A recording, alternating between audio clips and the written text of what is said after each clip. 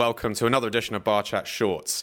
This time we're going back into the archives to a conversation I had in season 1 of Bar Chat, which was a long time ago now, with the legend, the maven of bar business that is Sean Finter.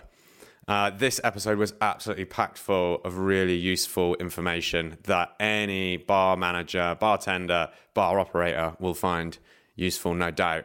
But one of my favorite parts of the conversation was where Sean described best practices for writing a job advert. It might sound a little bit dry, but trust me, you're going to want to listen to this. It's such a creative method that Sean has incorporated into advertising for positions. And it's something that I have adopted myself in business practices. So yeah, enjoy the clip. And if you like it, make sure you check out the full episode. I write a job ad like you're telling a story. And, I was told a friend of mine, Cameron Harold, he's the guy who was a mastermind behind 1-800-GOT-JUNK, it's a Harvard case study right now on small business going to medium to large. And he says, when you write a job ad, it should repel 90% of the people reading it and attract 10%.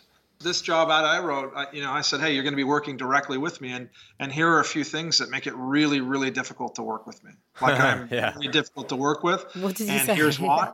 And then it says, hey, if you're still reading, okay, that's great. Most people are going to stop reading right there. And then it goes on to say, later buried down deeper, it goes on to say, here are 5 really cool things about working here. In our building, we're a historic building. We've got a gym. We've got a movie cinema. We've got 2 full bars.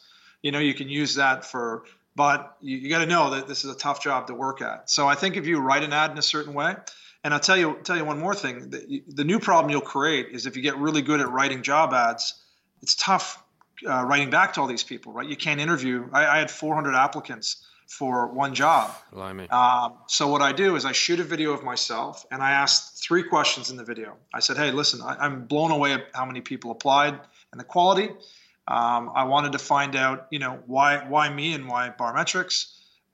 Secondly, what it is of the things that were difficult, you thought might be difficult for you. And I say, if you don't tell me one, then I'm not going to believe you because I'd have a hard time with them all. And thirdly, explain to me why you're in the right place at the right time in your life. Why this and why now? And then they have to shoot that back in a video to me. So of that, less than 150 shot a video back. That's still a lot of videos though, Sean. Yeah. That's like 2 or 3 movies worth of videos you got to look through, right?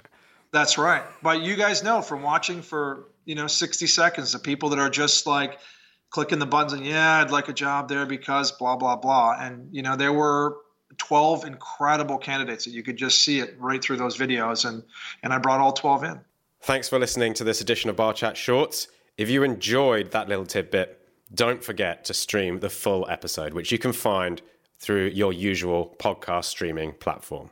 And if you haven't already, make sure you become a Diageo Bar Academy member. It's free. Head over to diageobaracademy.com for the latest industry news, events, and inspiration, and subscribe to get it emailed to you.